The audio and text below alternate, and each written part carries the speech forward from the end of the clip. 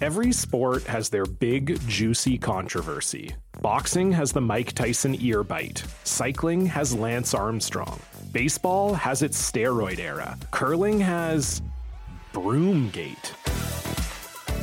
It's a story of broken relationships, houses divided, corporate rivalry, and a performance-enhancing broom. It was a year I'd like to forget. Broomgate. Available now.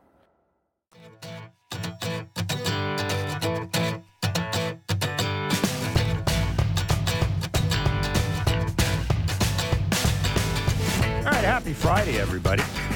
It's always a happy Friday. Traffic's good. Traffic's good. Weather's good. Weather's it's good. actually sunny outside. It's not snowing Wow. Where are we? yet. It's Blair and Barker. It is Friday. Jays and Yankees tonight, 6:35, first pitch on the TV side. Ben Shulman, the Blue Jays radio play-by-play voice, will join us later on in the show. This is like used to be one of like the great days in spring training. 6:35, late start. You could do a story, get to the park. If you're a writer, do a story on the dudes that aren't, somebody who wasn't going to New York or going to the game. Then maybe drive up to Tampa, actually watch a game, actually enjoy a game, not have to work. Are you up yet? Sweet. 'Cause I know you probably had some pops the night before. Oh, I'd be at the You park were up? by now. You would? Oh, yeah. Wow. Because this is like Well, ain't almost nobody like... there now. So who would you be watching? There'll be some guys some guys will get in to do early work. Today is BS story day. Today is show up. Who's there? I'm going to talk to you today and interview you today. Be a lot of good stories coming into that today. Anyhow, Garrett Cole pitching for the Yankees tonight. Chad Dallas going for the Blue Jays. The Jays 5-0 losers to the Pittsburgh Pirates. What if I got do you know how many times I've misidentified teams as being the Pittsburgh Pirates this year? The Philadelphia Phillies. But it's like the third time. Does that mean that the Pirates are going to win the Central? Maybe. I don't know. I mean, or does it just mean I'm old? Probably the latter. I think that. Probably the latter. I think you got it. 5-0 the Jays. It really doesn't matter who they lost or what the score, or who they lost or what the score was yesterday. The only story that matters is Jose Barrios, 2 innings, ran out his new cutter. I didn't really see it. I mean, I guess a couple of times it looked like maybe a couple of times. Wrong guy. Bryson Stott, I think he used it to one time. Yeah. I know that sounds like he's going to try and backdoor it to some left. He's going to try and steal some strikes with it. You know, in sort of those front hip 2-seam counts, he'll throw that to maybe element of surprise, get some weak contact. I mean, I don't abuse it, don't show it too early, work on it, side sessions, those kind of things. Don't go against what got you to be Jose Barrios, and I think that's sort of where he's at with it. It's, I don't know really what to think of that because he's really good now. And if you start adding things that you would throw other pitches in those counts, you got to make sure that, your misses are really good. Make sure who you're throwing it to. That way, if you throw it down the middle, it ain't a 3-run homer instead of an RBI single. And I think he's smart enough to be able to do that and work it in when he's supposed to work it in. Do you see anything else from him? Again, 2 innings. No, the rotation, look, I don't even think you pay any attention to that. I was about to say. I got to be honest with you. I'm going to raise my hand and say this. The offense is a snooze fest. Like, I know we're 6 games into this thing, but man alive. How many at-bats of dudes? Moly. How many at-bats of dudes had? Vladdy got a couple of hits yesterday. But how many I just want to look at the stats because I can't believe. I cannot believe. Holy moly! I cannot believe that you would go there already. Let me ask you a question. I cannot believe you go there already. Predictability is a huge thing. We talk about that. Everywhere. Bo Bichette has 9 of the game. Bo Bichette has 9. You know who has the most at bats on this team right now through spring training? This is why I can't even believe we are having this conversation. Who do you think has the most at bats right now? Kirk. Kevin Barker does. No, Cam Eden does. Why are we having this discussion? It doesn't literally. Nothing you have seen so far matters. Okay. You know why? We have this conversation this early. Because it gets me pissed off. That's not why. It's because everybody that matters that had down years last year have told us that they're coming into camp the best shape they've ever been in. And now you hear that coaches are going to home fields, where they were living in the off season, and we were getting to the nuts and bolts and what we were doing wrong. Yeah, that's just occasionally you'd like to see simplified. Get a fastball and a 2-0 count down the middle, not jam yourself. Hit that thing to the moon, no matter what game it is. That's all. I cannot. That's it. But maybe I'm serious? asking a little too much. Are you serious? Yeah. Like, are you just doing this Friday to get a rise from me? It's Friday, but I'll tell you, and I'm sure if you walked up to some hitting coaches, they'd say the same thing that I'm saying. Let me tell you this. Everybody in this camp is in the best shape of their life. And you know what they're doing when they go to the plate? They're facing a guy in another team who's in the best shape of his life. He throws a fastball down the middle just like everybody else does. Everybody else does. You're better than that.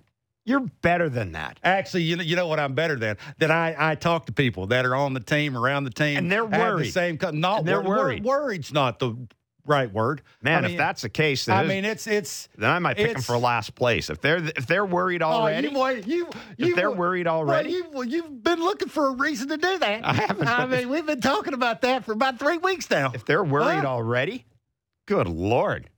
You know what it is, too? I think what the adjustments that you've made in the offseason, you'd like to see that, show up when it matters the most. But it doesn't matter the most now. It doesn't?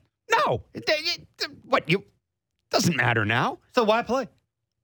Well, that's a good question. We can have a discussion about why we're even playing these games. And it's up to me. You don't play Grapefruit League games.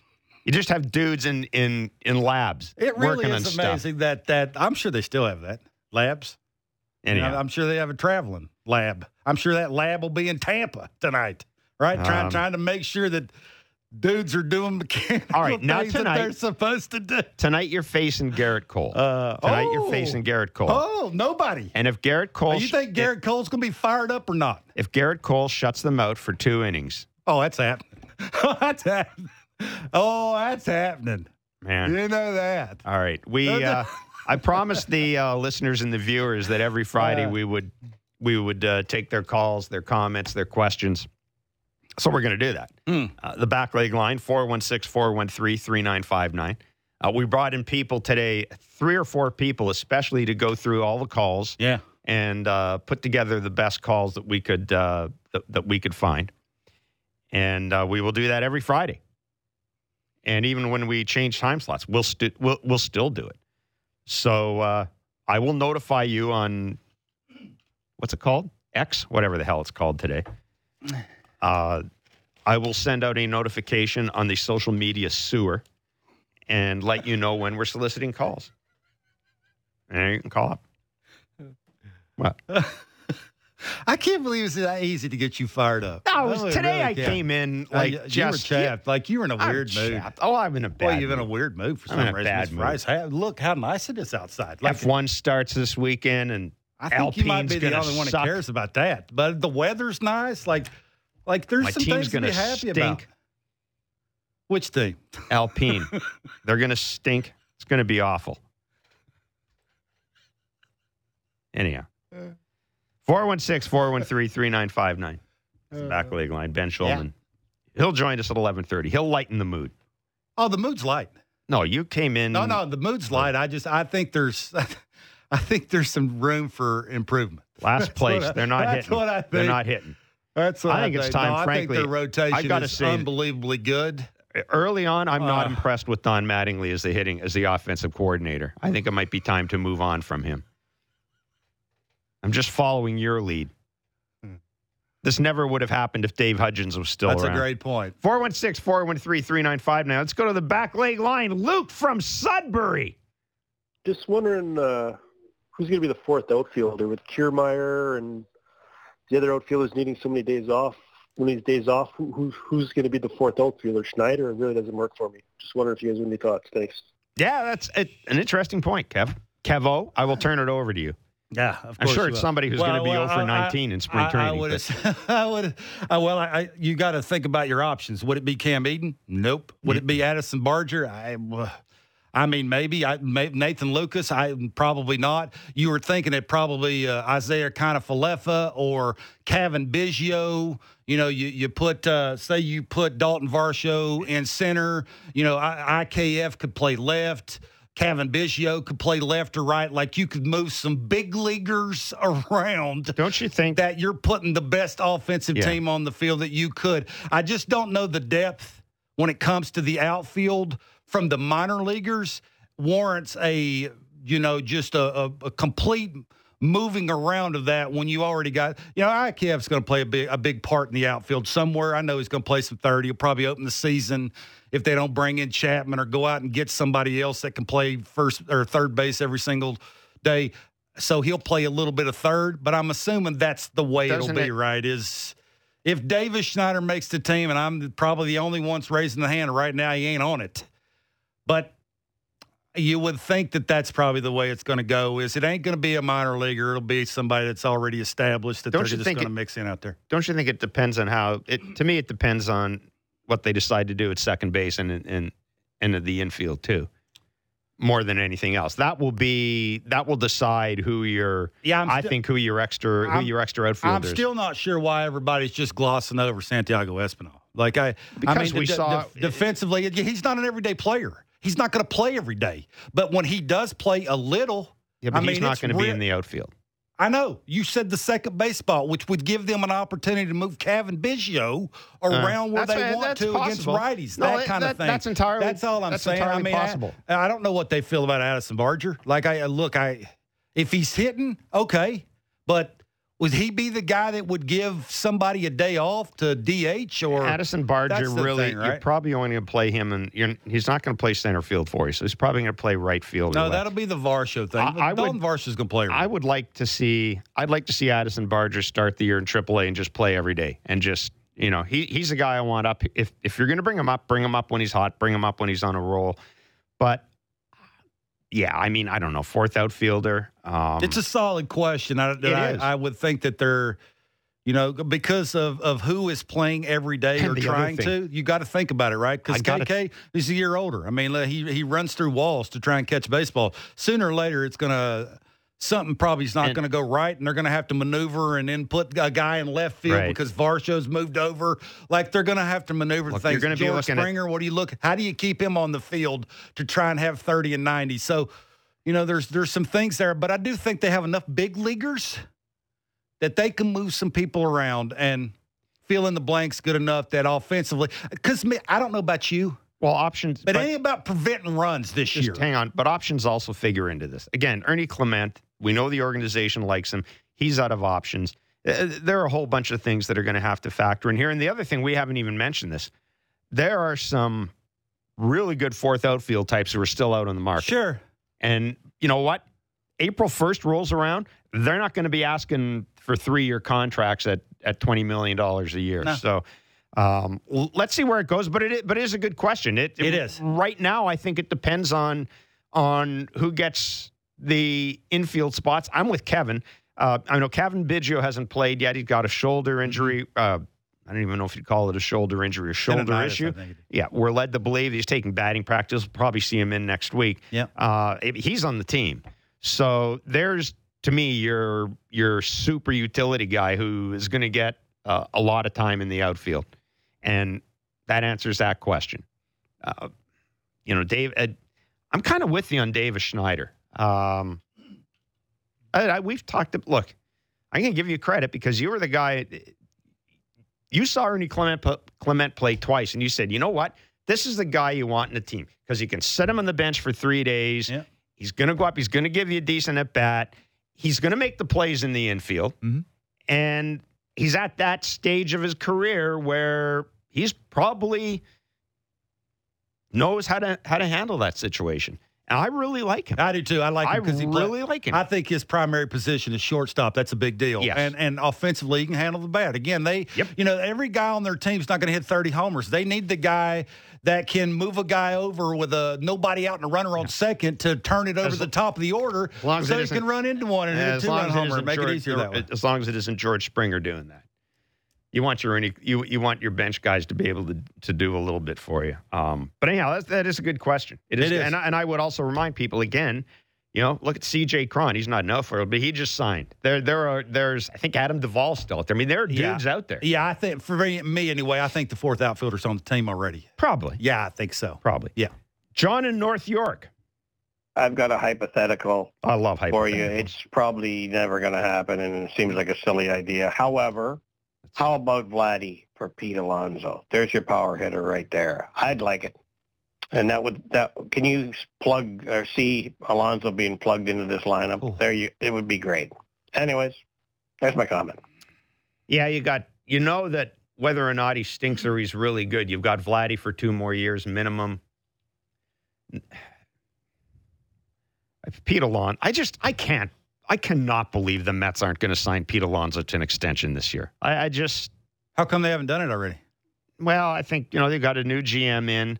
It's a weird organization, but I don't think you can let Pete Alonso go. 50 and 100 don't grow on trees. No. I said it, 50 and 100. No, he absolutely. I think you're to the point now with Vladdy. It's the rubbers met the road. Like it's just as much as I can't believe I'm saying this because you know me. I've been real stubborn about the Vladdy thing. You have. But man, it's like it is just consistently what you don't see from Vladdy. It's just head scratching, and I don't understand it. And I think it's time now. He's been around long enough. 24 is not an excuse anymore. I think if you could go out and find a better option, and it would include getting rid of Vladdy. I think we're at the point now with 2 years left. I don't even really want to have this conversation, but we've touched on it a bit because at some point it may become a talking point. And keep in mind that, so many people say to me, Jeff, they were willing to offer Shohei Ohtani that money. Why didn't they just take that money and sign Vladdy and Bo? Because I got to tell you, Shohei Ohtani let me finish. That wasn't entirely a baseball decision. That was more of a bit. There were as many business people involved in that pitch than there were baseball people. I'm going to be honest here. You can make a better case for giving Shohei Ohtani $700 million than you can for giving Vladdy $350 million. You just can. You just can't. Yeah, I just don't know. You got to ask yourself, if you were the owner of the Toronto Blue Jays, would it make business sense with the way you've seen Vladdy hit the last couple years to drop that amount of money on him? Yeah. So, right. But I threw that out there because, people have made that. I can just tell you, the money that was there for Shohei Ohtani is not there for anybody else. I mean, we had David Sampson on the other day talking about special money, right? The money for Shohei Ohtani, that doesn't exist anymore. That's gone. Yeah. That's poof. Gone. Doesn't exist anymore. We're back to the Blue Jays operating with a $100 and whatever it is million payroll or $200 and whatever is million payroll. It just is. The money doesn't exist anymore. So just move on from that. What I'm saying though about Vladdy, we're at the point now with Vladdy with 2 years left. If you were to entertain the possibility of trading Vladdy, you have to do something, get something in return that is going to keep your window of opportunity open. What does that mean? Yeah. That means getting somebody younger than Vladdy. It means getting somebody you're going to have for 3 or 4 years as opposed to 2 years. I know what I do. When the Padres get off to a bad start, I'm calling the Padres trying to get Fernando Tatis Jr. That's me. It'll never happen probably, but he looked nice in this uni and in the lineup. Speaking of Vladdy, Ray and Windsor wanted to weigh in on Vladdy. I'm looking for your unvarnished take on the 2 most talked about players this spring. For me, I see this as a make or break here for their staying with the Jays. For Vladdy, I've yet to be convinced that he is as good as he seems to think he is. The stats in his first season were skewed by playing in minor league parks. I disagree. He doesn't give the impression that he is as serious as some others to consistently improve. To me, he doesn't seem to have that inherent drive like, say, Bo Bichette. As for Manoah, with all his early success and attention on and off the field, in my opinion, it fostered a narrative in his own mind that left him unprepared physically and mentally coming into the following season. It showed when his false bravado quickly fell apart. Thanks, guys. I listen to you daily. Thanks, Ray. I think Ray put a little effort into that. I think Ray did. I like that. You should take a note from him. Look, Look, did the ballpark in Buffalo and Dunedin help Vladdy middle the other way? Probably. Yeah. Did it help him consistently be on time on the fastball? Absolutely not. Like those are way too different things. Did the home run numbers go up, however many, because of the couple of parks that he played in? I guess you could. I'd have to go back and look at how many homers he had to right center in Dunedin. That's the one thing. It looked to me like, and I'm going to be the first one to raise that the people that I've talked to, is the difference in the hitting coaches.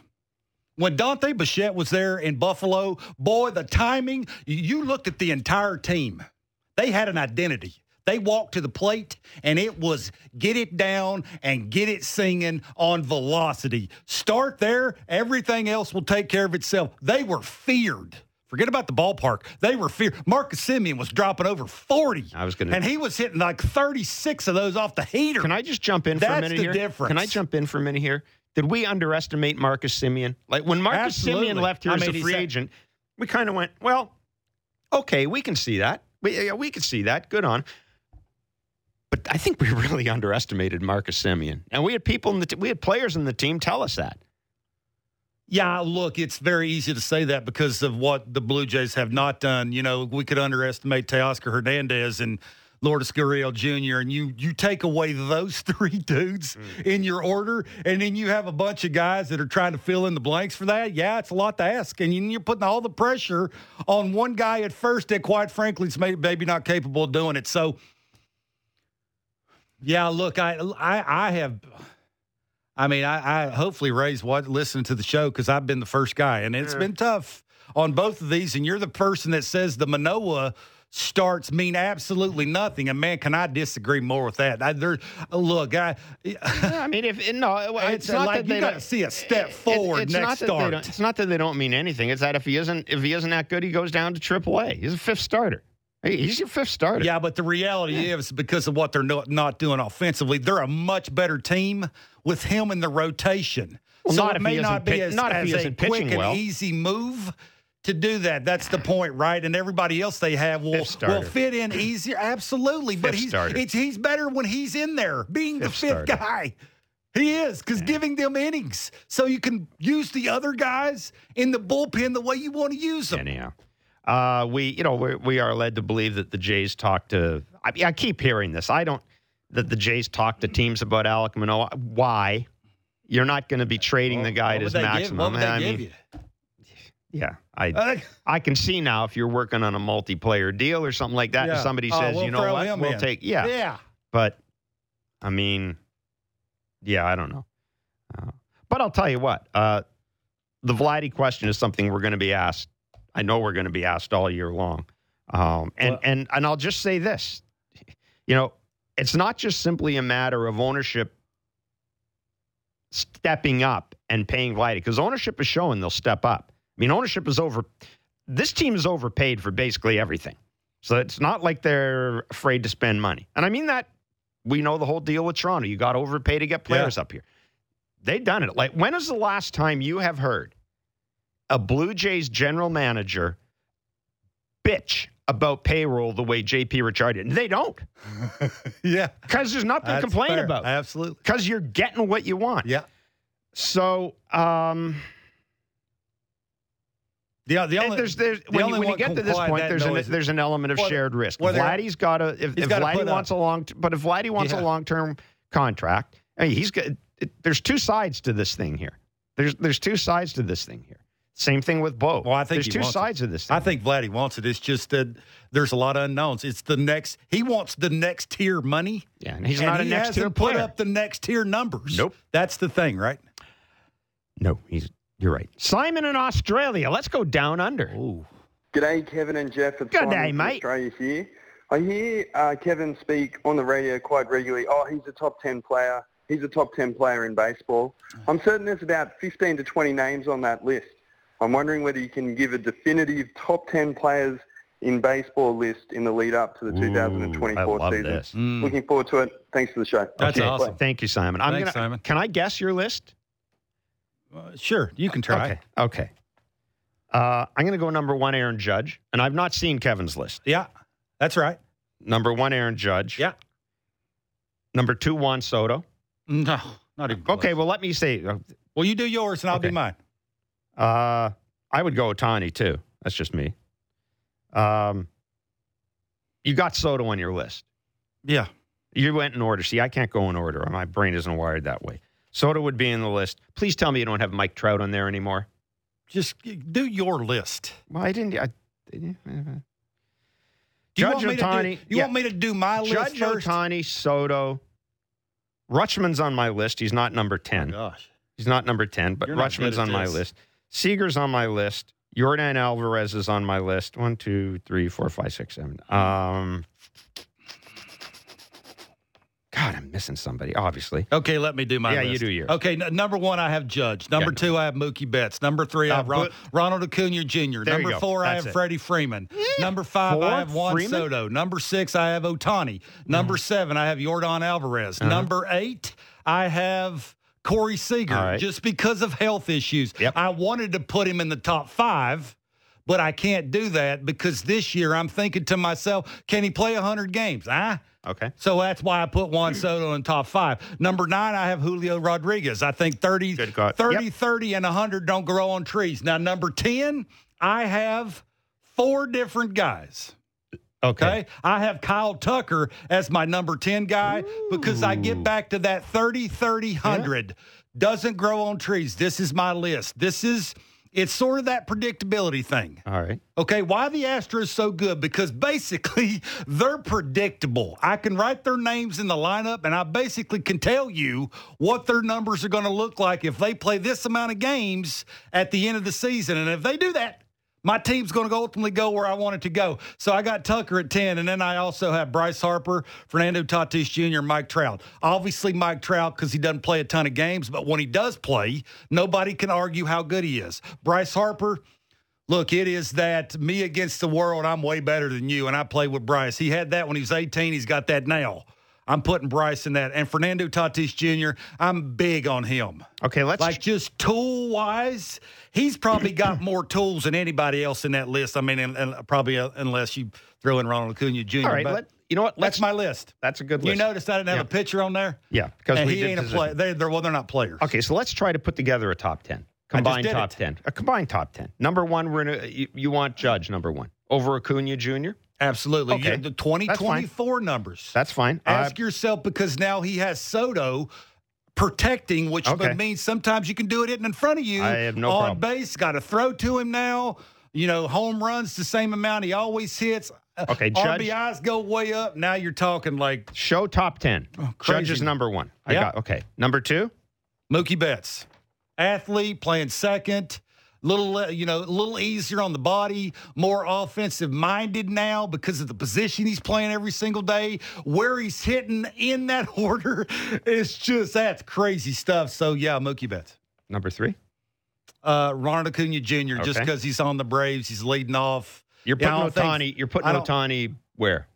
Ohtani's 6th in my list. He's not in the top 5. Okay. So Acuna Jr., Freeman. Freddie Freeman's 4th. 5th is Juan Soto. Juan Soto's hitting in front of Judge. That's protecting. 6th is Ohtani. 6 is Ohtani. 7 is Yordan Alvarez for obvious reasons. 8 is Corey Seager. Health. I wanted to put him in the top 5. Yep. I can't do that. I don't feel comfortable doing it. 9's Julio Rodriguez. Yep. Plays center. He thinks he's good. He is good. And 10 is Cora, but I'm going to start with Tucker. Okay, show top 10. I agree. Well, I'll go with you and Judge.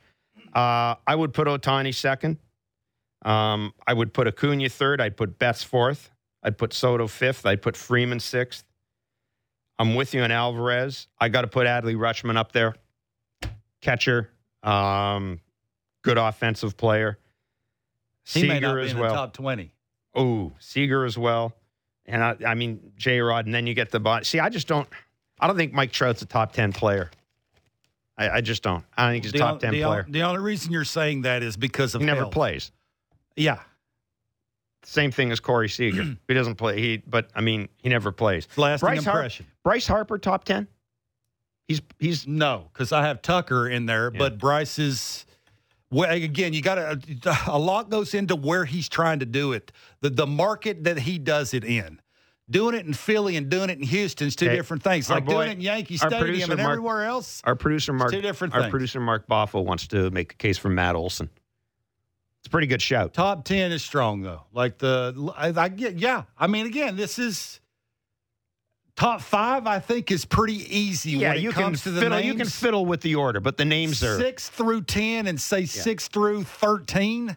I mean, you can throw the name in there any way you wanted to. You won me over in Judge. Especially with Soto hitting in front of him. You won me over. Last year I would have said Ohtani number 1, but you won me over in Judge. You could say Ohtani last year because he's a pitcher and a hitter. Ohtani just being a hitter, Judge will bring, my eyes, more to the table than Ohtani will. That's an interesting list. It's an interesting list. It's fun. It's fun to make up. I think 1 through 9, in my mind anyways, obvious. 10, say, through 15. That's when you get into personal preferences. You're getting into what are you looking for? Yep. Who do you like? What team do you want to root for? What positions do you watch the most? You wouldn't do you bring in, throwing arm and you wouldn't put accuracy Rushman top 20. I wouldn't. Okay. All right. That's fair. Ben Shulman is a Blue Jays radio play-by-play voice on Sportsnet. He'll join us next. It's Blair and Barker for Friday on Sportsnet 590, The Fan and Sportsnet. Dive deep into Toronto sports and the NFL. The JD Bunkus Podcast. Subscribe and download the show on Apple, Spotify, or wherever you get your podcasts.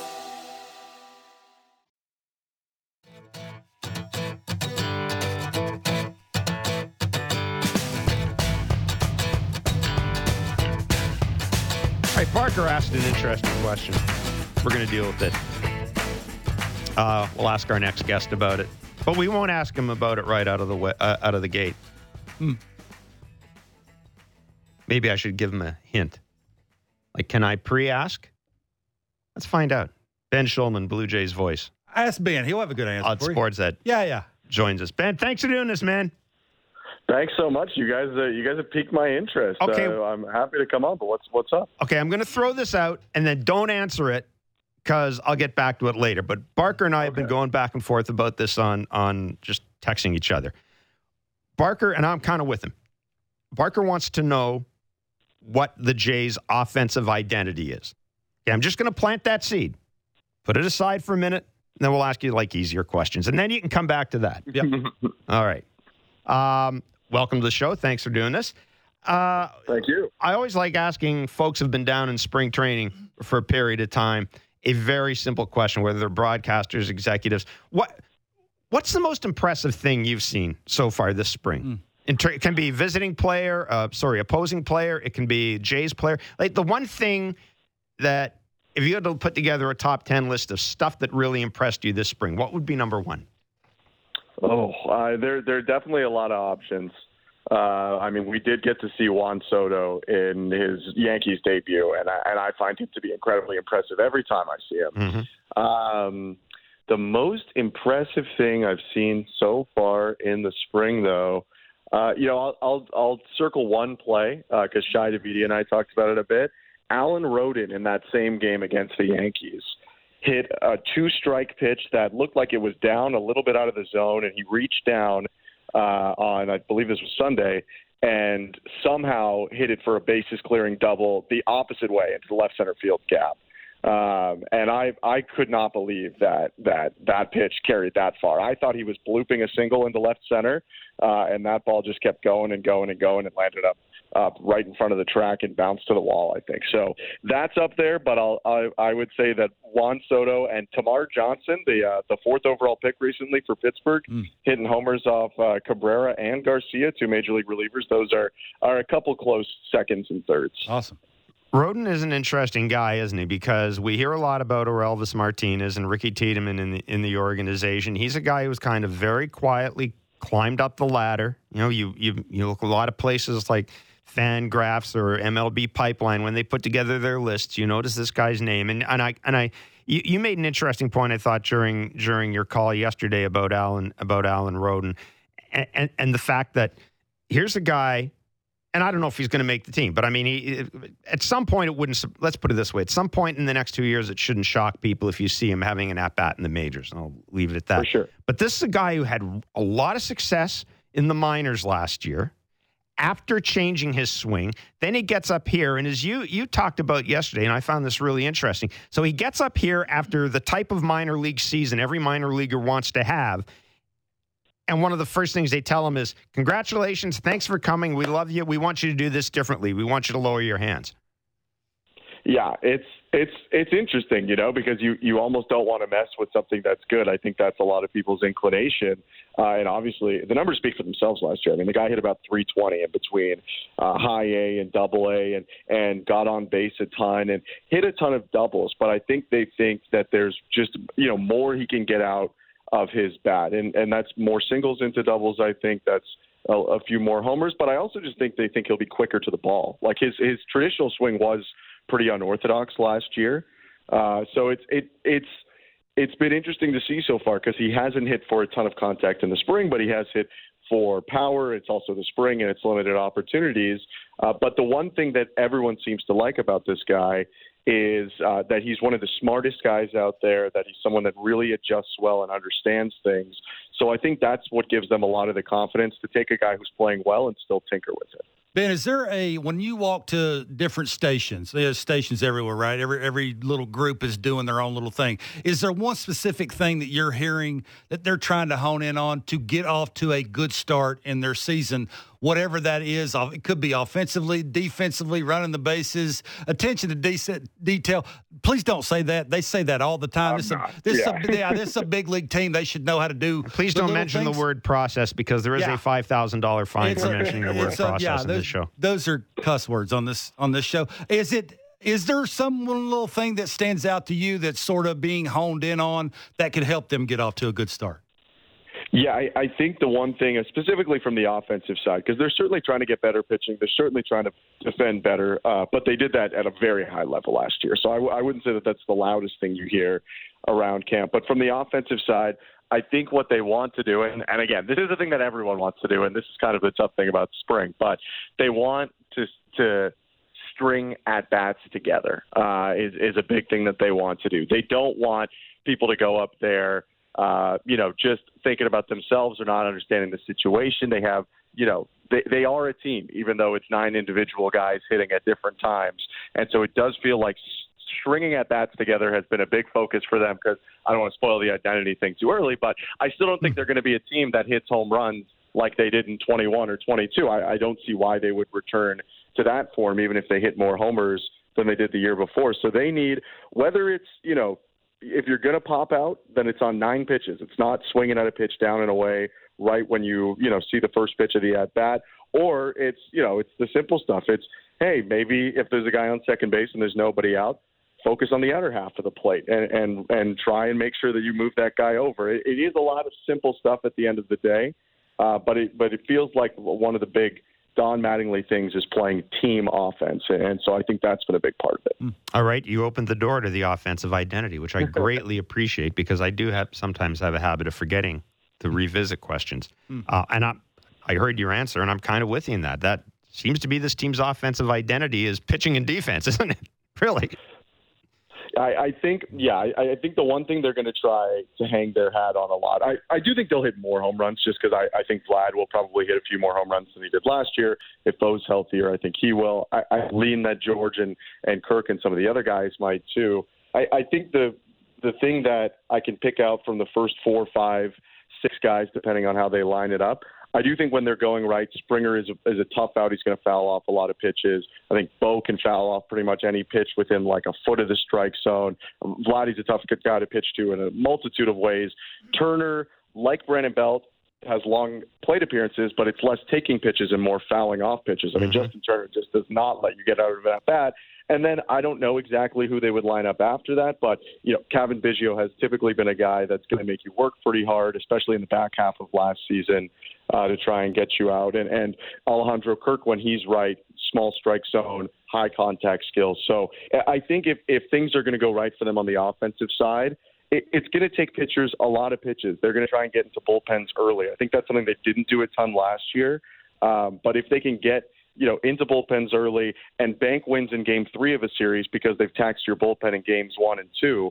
And hopefully, maybe one of it, or if not both of those, games 1 and 2 also. I think that's the thing that it seems like they're trying to hang their hat on. That's my opinion, at least from the outside. Ben, I know it's early. Any idea who the fourth outfielder will be and who platoons at second? We do think it's probably Cavan Biggio against righties. Who gets some lefty at-bats and plays second, and who is the fourth outfielder?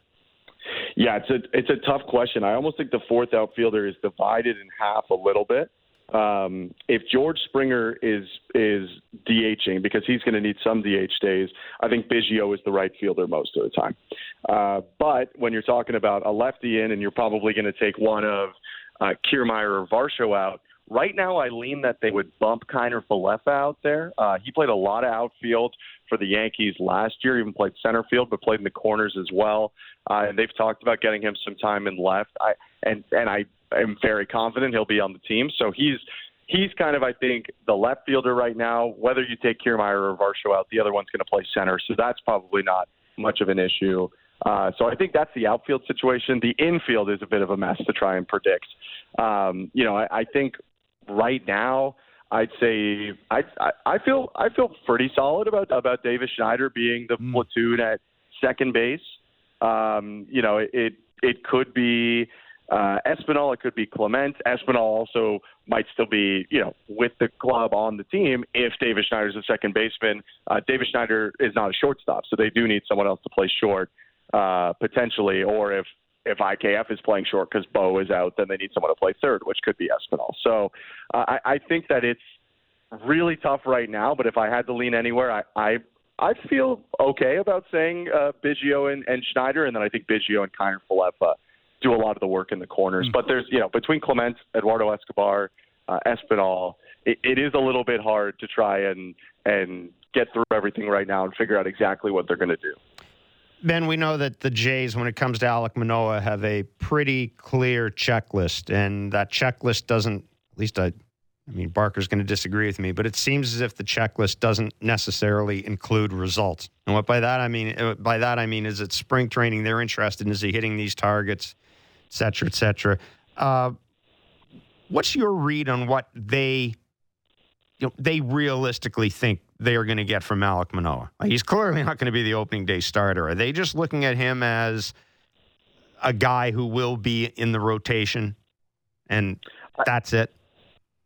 I think for this season, if he is a regular member of the rotation, let's say, and this is partly my opinion and partly things I've heard, and, if he's in the rotation regularly, he can start every 5 days, pitch, 5 innings. Like, he doesn't have to be the 7-8 inning horse that he was a couple years ago right now. And if they can go through the season and have a normal year, I do think overall that would be a success. He still is a very young guy, and I think there's probably some time everyone feels that if they can just get him right for this season as a major leaguer, then they can try and get back to that dominant stuff next year or going forward. I mean, hey, if he comes out and he's dominant, they would be happy about it. Sure. But it's a tough situation to read. It's hard to know because they have a lot more pitching depth than they did last year. They probably wouldn't have to go down to 4 starters if one of their starters had something happen or needed to go down or something like that. I think there's a lot more confidence in Bowden Francis than there was last season when they didn't really know what he was and what he could do as a reliever or a starter at the major league level. So he's an interesting guy, I think, to frame expectations for right now. But I think if he can just get, if he can make 27 starts or 28 starts or whatever it is, and if his ERA was 4.5 or something like that, personally, I would say that that's a pretty good success, and you can build on that going forward. And I would agree. Kevin was saying if I'm understanding correctly, that they don't care too much about results. I do think right now that that's probably true in the same way that, if he had gone out and looked phenomenal and struck out every single guy that he faced in his first start, I don't think that they would have thought he was going to go back and challenge for the Cy Young again either. I think it's just it's too early, and there's too much weird stuff with how people play spring training that it's hard, at least for one start, for them to play too much into the results. Ben, really good stuff, my friend. Thanks for doing this. Thanks, buddy. Of course. Thanks for having me. Take care. Ben Shulman, Blue Jays radio voice on Sportsnet. And the games will be on the radio this weekend. Tonight they're on TV, and I think it's on streaming as well. There's some love for Davis Snyder. I mean, it sounds like there's some love for Mitch White because they saw 98 once or twice in a simulated game on field 12. Like there's some love. There's some love there that sometimes I think will make you scratch your head a little bit. But there's also some fill in the blanks. I think there's also some politics there in that he is a guy you traded for. He is a guy you kept last year. Clearly, when you trade for a guy, there are people in the organization who must think, let's put it this way. Mitch White's going to have a longer leash than a lot of other guys would get. And that frankly doesn't necessarily come as a surprise to me, even though this organization has shown in the past they will move on from guys. And if they have to, they'll swallow some money to do it. But yeah, the offensive identity question. See, to me, offensive identity is anytime people talk about identity, I get frustrated because to me that's a hockey thing. What's your identity as a team? Well, we're tough and we're hard to play against. But what does that mean? Do you have a lineup full of guys that can hit a fastball? Do you have a lineup full of guys that know how to lay off the elevated fastball and get their pitch? Do you have a bunch of guys in an order that know how to mash lefties? Do you have a guy an entire lineup that knows how to hit at home? Do you have an entire lineup that knows how to hit on the road and is okay enough to win games at home? That's an identity. Do they have any of those? I think the answer's no. Right now they don't. I think Ben was right. The identity is the identity is to be determined because the identity changes if Vladdy, Springer, and Alejandro Kirk have good years. Then your identity changes. To me, your identity is almost what Vladdy gives you. If Vladdy is the Vladdy he was when he was an MVP finalist, then you're talking about a team that's got an offensive identity. If you have Vladdy of last year, then you're kind of, what did you call them last year? The most boring 89-win team in baseball? Yeah. Pretty. Well, because of the way the Yankees are much better, what the Orioles have done, the Rays are the Rays, and the Red Sox you would think are not going to be atrocious. They're going to be probably a little bit better than people think they're going to be. I don't know. Now you could talk about them being the most boring 84 or 85-win team in baseball. That's the difference, right? This is what I said, urgency early in camp. To see guys turn the corner. That's all you want. Like you watch all these other good teams on the MLB Network or any other place you go to watch teams in spring training. They destroy fastballs, are destroying them. Do you see the Jays do that? That's all I'm saying. That's the urgency. I'm not saying you get 15 hits a game and score 30 runs a game. I'm not saying that. But look like you're supposed to be really good at what you're supposed to be good at. And right now, I see dudes that get fastballs down the middle and 2-0 counts that jam themselves to hit singles to center.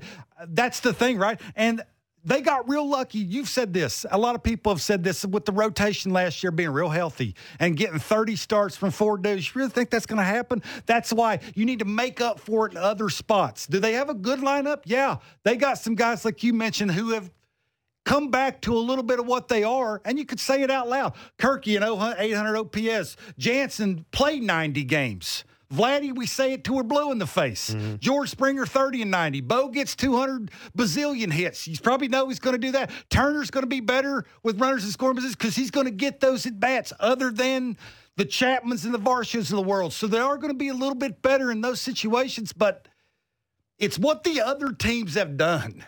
Now you have to do more than you were expected to do. That's the whole point in all this, and I think that's the urgency. You made an interesting point, too, about Springer, something I thought about. We've talked about how the Jays were so healthy with their pitching last year, and it's probably it would be surprising if that continues. I think it also bothers me a bit that George Springer had one of the healthiest years of recent years in his career and did not have a good year offensively by his standards. That's the thing. The one thing that scares me about George Springer is he played a lot last year, and it wasn't the type of year he wants. It's a different thing. If a guy plays 103 games and doesn't have the year he wants, you go, well, okay. But George Springer was healthy. I don't know if he's ever going to be healthier than he was last year. That's what concerns me about George Springer I saw him at his healthiest. A lot of things got to go right. The American League East for me is better than it was last year. It's better. I can't disagree with you.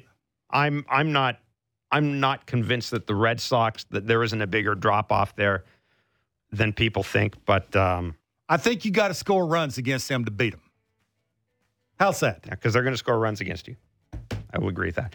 That is it for us. Don't forget, 6:35 tonight is first pitch. The Jays and the New York Yankees. We will be back on Monday from 11 to noon Eastern on Sportsnet 590, The Fan and Sportsnet. As always, you can catch us via podcast, wherever you get your favorite podcast.